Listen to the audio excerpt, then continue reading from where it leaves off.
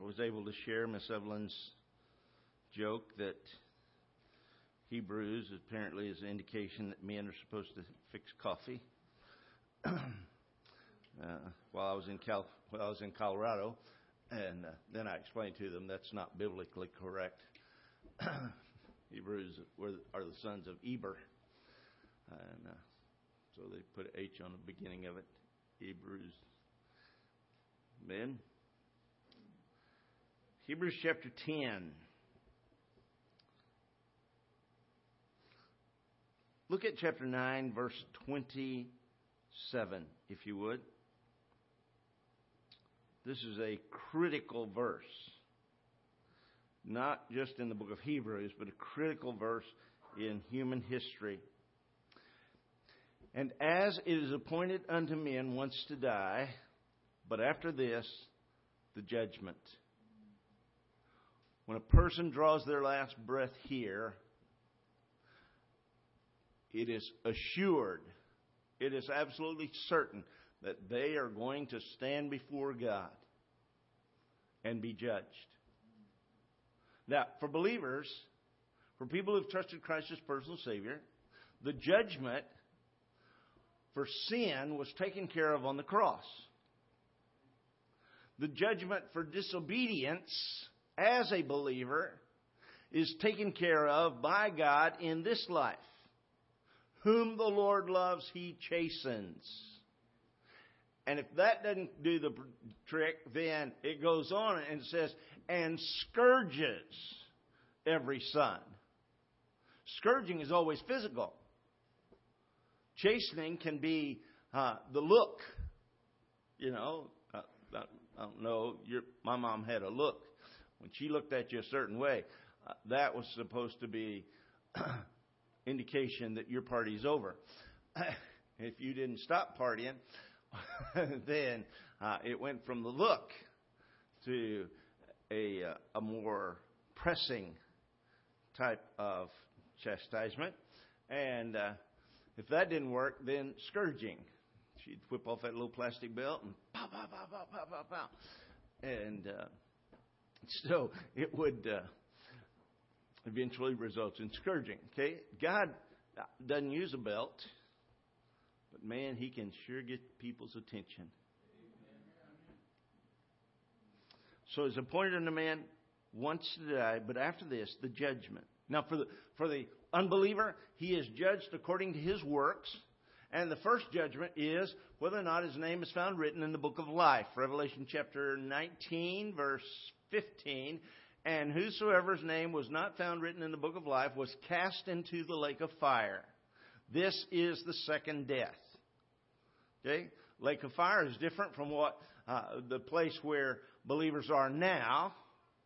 We call it hell, but it's a place of torment in the center of the earth. And it's the place where the rich man went when he died. And he looked up and saw Abraham and Lazarus in his bosom afar off. And he said, Abraham, send Lazarus and have him dip his finger in water and cool my tongue, for I am tormented in these flames. So we know it's a place of punishment, but it is not the place of ultimate punishment. That's called the lake of fire. Lake of fire contains levels of punishment. People who rejected the knowledge of God in creation and the knowledge of God that was within them, but never heard the gospel, they will suffer a degree of punishment in the lake of fire.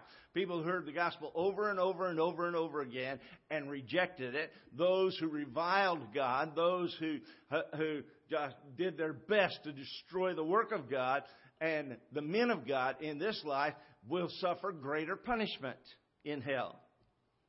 And they'll suffer forever and ever.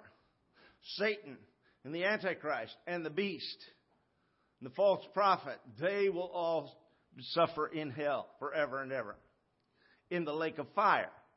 Okay? So that's the place of judgment.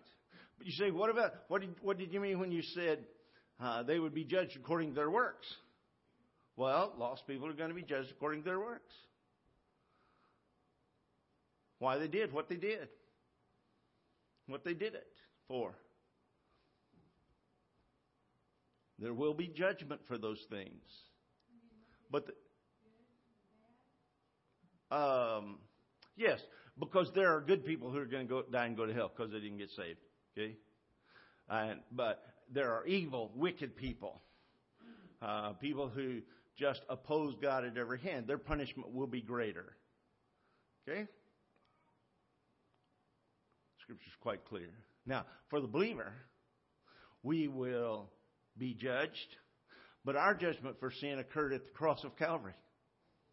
Jesus was judged for my sin and for your sin. And once I've accepted His payment for my sin, that's not ever going to come up again, because my name is written in the Lamb's Book of Life. When I stand before God, He's going to look down and say, "Oh, I see you. Your name's right there. Come on in." And then we will go to the judgment seat of Christ, which is a large trophy table. And there will be all these crowns. And 1 Corinthians chapter 3 tells us that our works will be judged. Those things that were done out of love for God, those things were done out of obedience to His Word, those things will be tried, those by fire, and it'll come out either as gold, silver, and precious stones, or there'll be things that we did that were good things, but we had the wrong motive. We wanted everybody to know how good we were, so we could pat ourselves on the back. And boy, that hurts. Folk, things done like that will burn up like wood, hay, and stubble. You say, what's stubble? Stubble is when they cut a hay field and they got those little pieces of dead straw and dead limbs and dead grass sticking up. The reason we call them stubble is because it feels like your dad's face when he hadn't shaved for 2 or 3 days. Okay, for you kids, it's got that little prickly feel. Well, when it's in a hay field and you run across it barefooted, which is the way we always did, it can stab in the bottom of your foot. Oh, hurts like crazy. Bleeds for a little while. But then as you keep running, the dust builds up and clots it. But eventually you got to go home, get it taken care of. But that's the stubble. Wood, hay, and stubble. And those things, when you put them in a fire, boof, they're gone. I mean, just. And then God rewards us according to what's left after the fire's burned up. And we receive crowns. Okay? You say, what kind of crowns? Well, there's a crown of righteousness. There's a crown of life. There's a crown of glory. There's a crown for people who just love to think about and watch for Jesus to come back. Okay? There's a crown of rejoicing for people that we have shared the gospel with and they've trusted Christ as personal Savior. Whoa, that's going to be cool, It doesn't matter whether you were the one that helped them to get saved or not, as long as you had a part in it. That's why we have a special place on our offering envelopes for people to give to missions.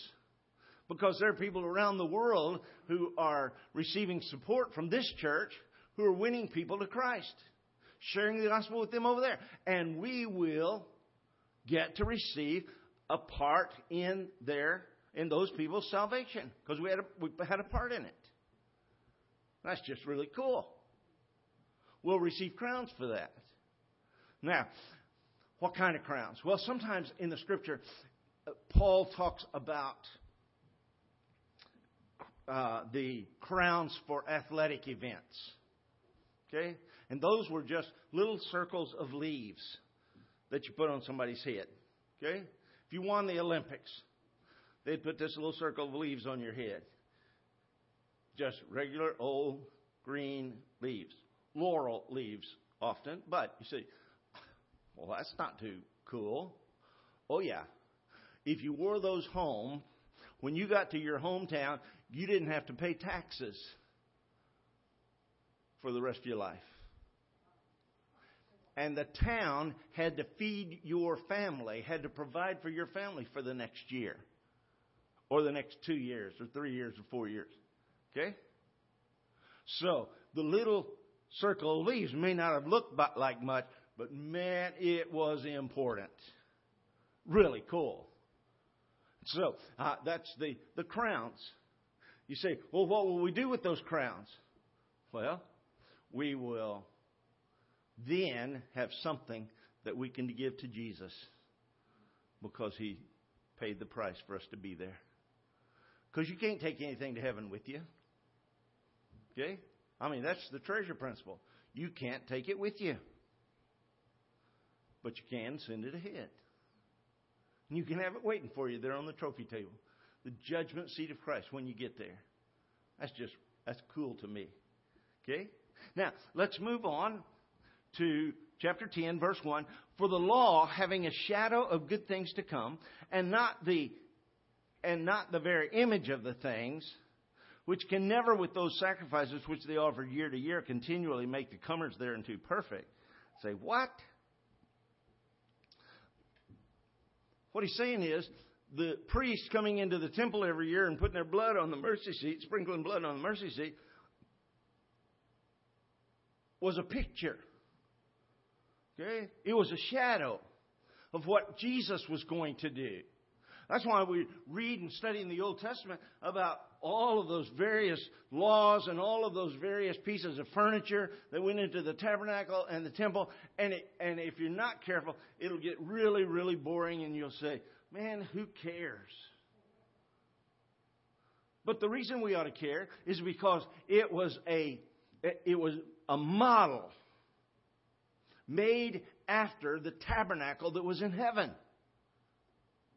And the laws were a shadow of what Jesus was going to do for us.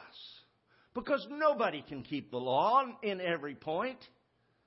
I mean, even people who always try to drive under the speed limit sometimes find themselves with that speedometer inching just over the line because they got distracted. Or because somebody went flying past them and they started going with the flow of traffic instead of just watching that needle. I mean, you can't watch the needle all the time. You got to keep your eyes on the road. You got to look in your rearview mirror and your side mirror and this side mirror over here. And if somebody's with you, then you got to try to listen to them talk too and not be distracted. So you're going along. Nobody can keep the law in every point. I mean, it's just impossible. And so the Old Testament sacrifices were a picture of what it cost for Christ to forgive us and to save us. Because the blood of bulls and goats can't take away sin. We find that in verse 4. If these things could have made us perfect, could have made the people making the sacrifices perfect. Verse 2 says, then would they not have ceased to be offered? I mean, once you're perfect, you don't have to keep offering sacrifices for sin anymore. Because that the worshipers, once purged, should have had no more conscience of sin. They weren't guilty anymore. But in those sacrifices, there's a remembrance again made of sins every year.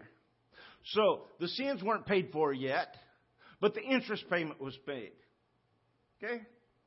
Borrowed money one time. Bunch of money. Way too much money. Didn't have any way to pay it back. So the banker said, okay, you don't have to, you pay just the interest for the first 2 years.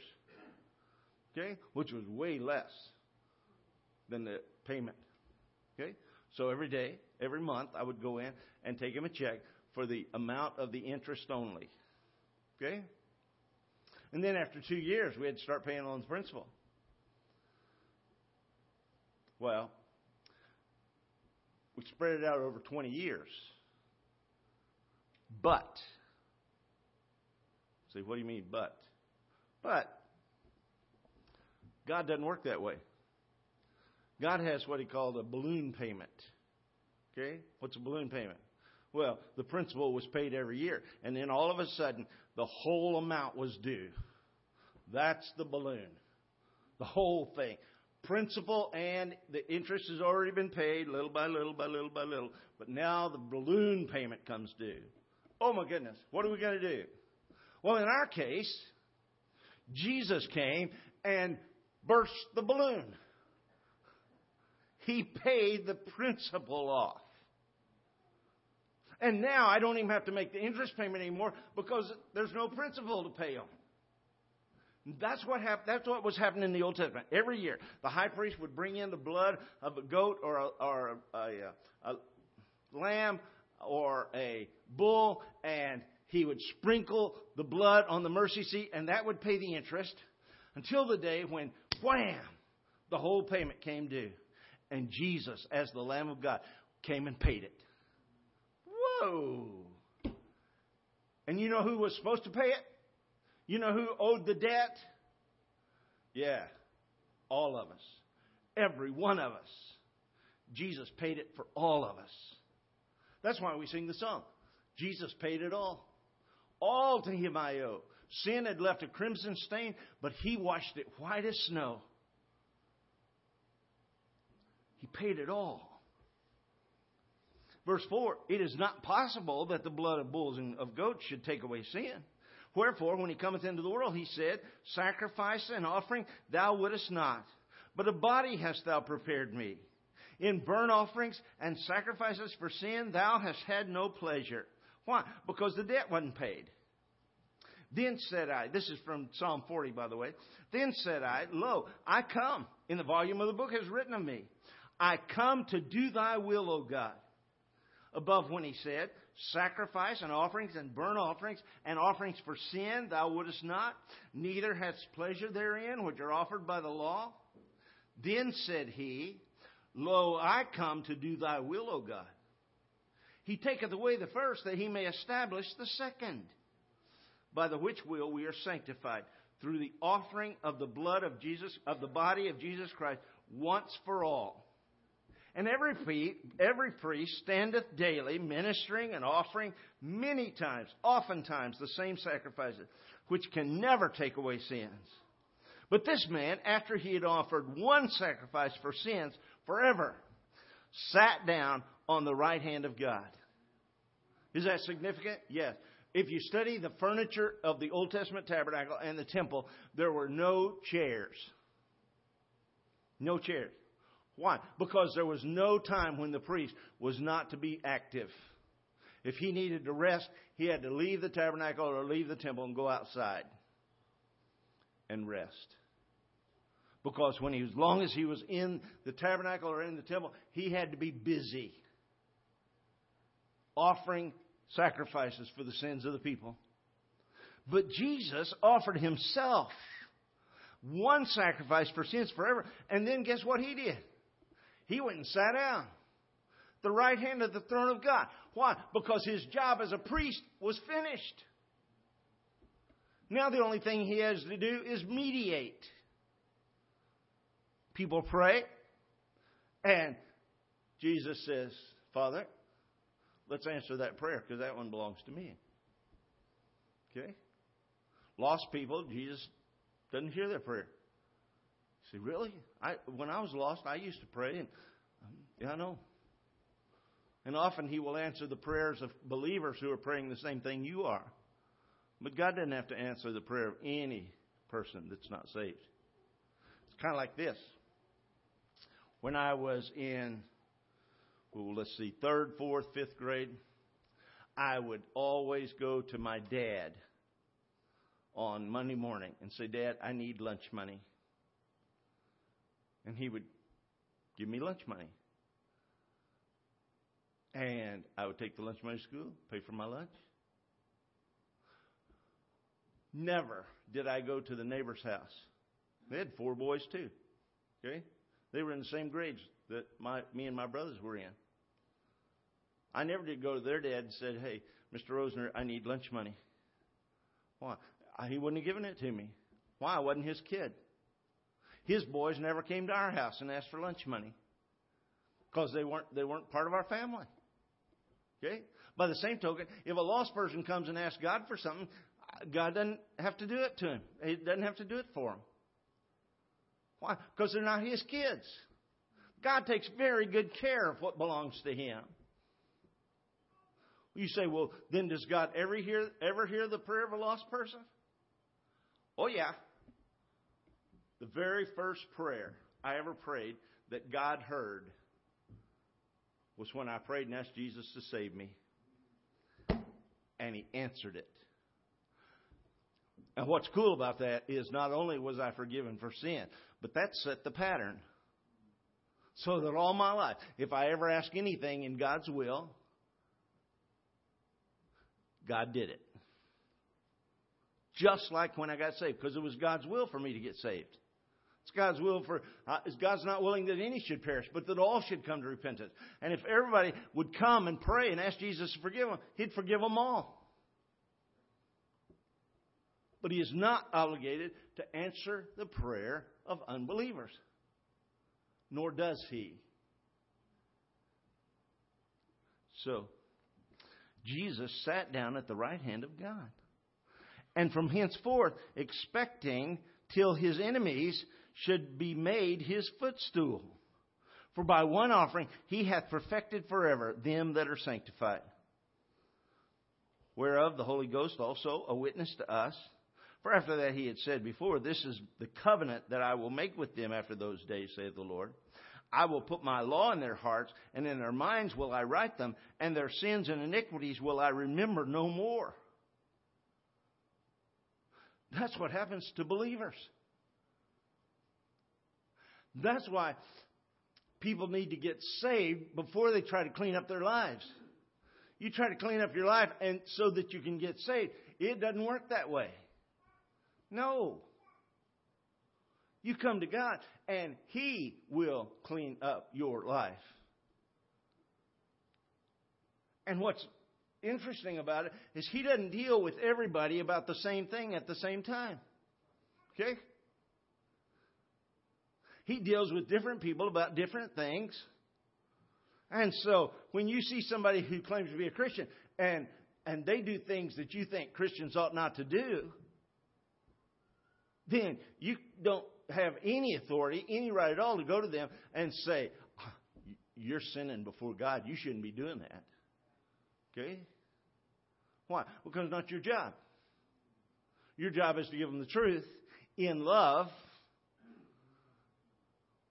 That's a lot harder than it sounds, by the way. Because it's easier to give people the truth and slap them in the face with it. You know? No, we're to share the truth with them in love. And allow the Holy Spirit to work on them. While I'm chewing on you about not smoking, the Holy Spirit might be dealing with you about lying. Okay? While I'm ranting and raving about Christians shouldn't drink alcohol, Holy Spirit might be dealing with you about pornography. Or about romance novels, which is a form of pornography. Or about this, that, and the other. Okay? So, as a pastor, I'm to share with you the Word of God and let the Holy Spirit point out your sin. And I don't mind naming them when the Scripture names them. Okay? But I can't pick out yours. The only way I can pick out yours is if I cover up mine.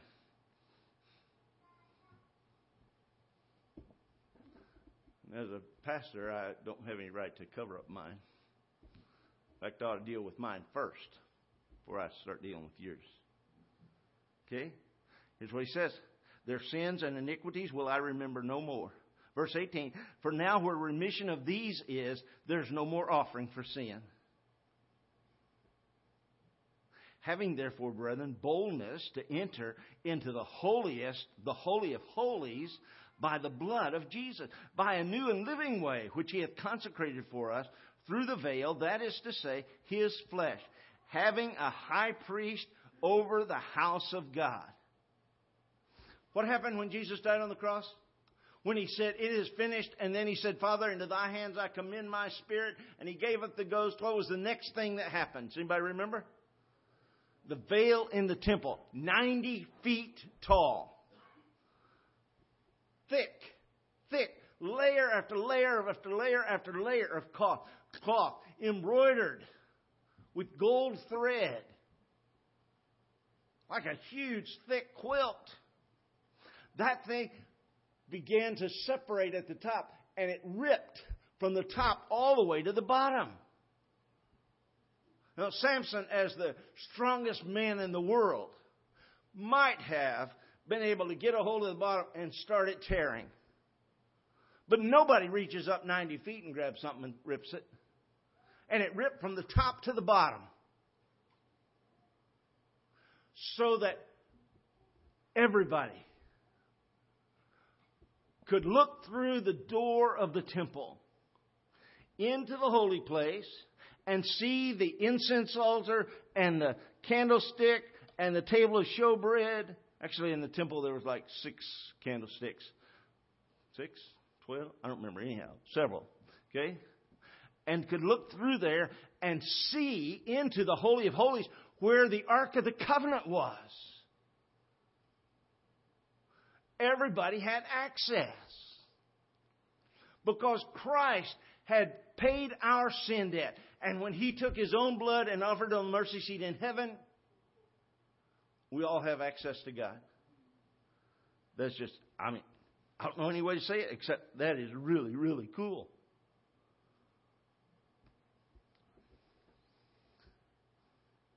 Having therefore, brethren, boldness to enter into the holiest by the blood of Christ, by a new and living way, which He hath consecrated for us, through the veil, that is to say, through His flesh, and having a high priest over the house of God, let us draw near with a true heart, full assurance of faith, in full assurance of faith, having our hearts sprinkled from an evil conscience and our bodies washed with pure water, let us hold fast the profession of our faith without wavering. For He is faithful that promised. And let us consider one another to provoke each other. It doesn't say each other, but that's the thought. Let us consider one another to provoke each other unto love and to good works, not forsaking the assembling of ourselves together as the manner of some is, but exhorting one another, encouraging one another, and so much the more as you see the day approaching. What day? The day when Jesus comes back. Wow. We're going to pause there tonight. Man, we need to get that in our minds. Our sins have been bought and paid for. We have access to the very throne of God. That's why we can pray with confidence. 1 John chapter 5. Flip over there. It's just a few pages. 1 John chapter 5.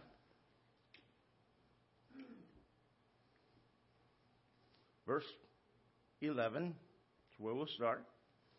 1 John chapter 5, verse 11. This is the record that God hath given to us eternal life, and this life is in His Son. He that hath the Son hath life.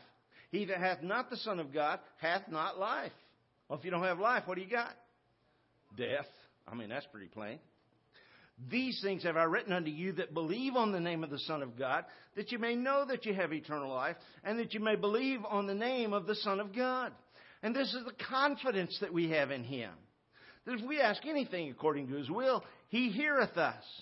And if we know that He heareth us, whatsoever we ask, we know that we have the petitions that we desired of Him. Do you pray with that kind of confidence? You ask God what His will is. And when He reveals His will, then you ask Him to do that. And then you just sit back and relax. This is the confidence that we have in Him. If we ask anything according to His will, we know He hears us. And if we know He hears us, we know that we have the petition that we desired of Him. That's way cool. We can then say, thank you, Lord. It may not be here yet, but we know it's on the way. Okay? Totally unlike when somebody owes you money and they say, oh yeah, the check's in the mail. Okay? You don't have any confidence that the check's really in the mail. But when you pray to God in the will of God, you can know that the answer is on its way.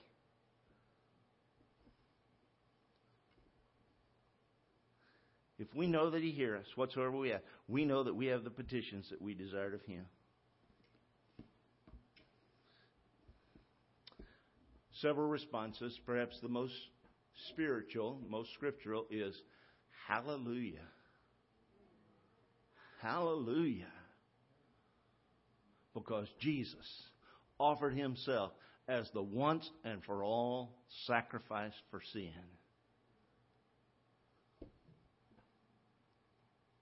Couldn't have used an angel. Nope. Couldn't have used a human being. Had to be God being born as a human being to pay the sin debt of every human being.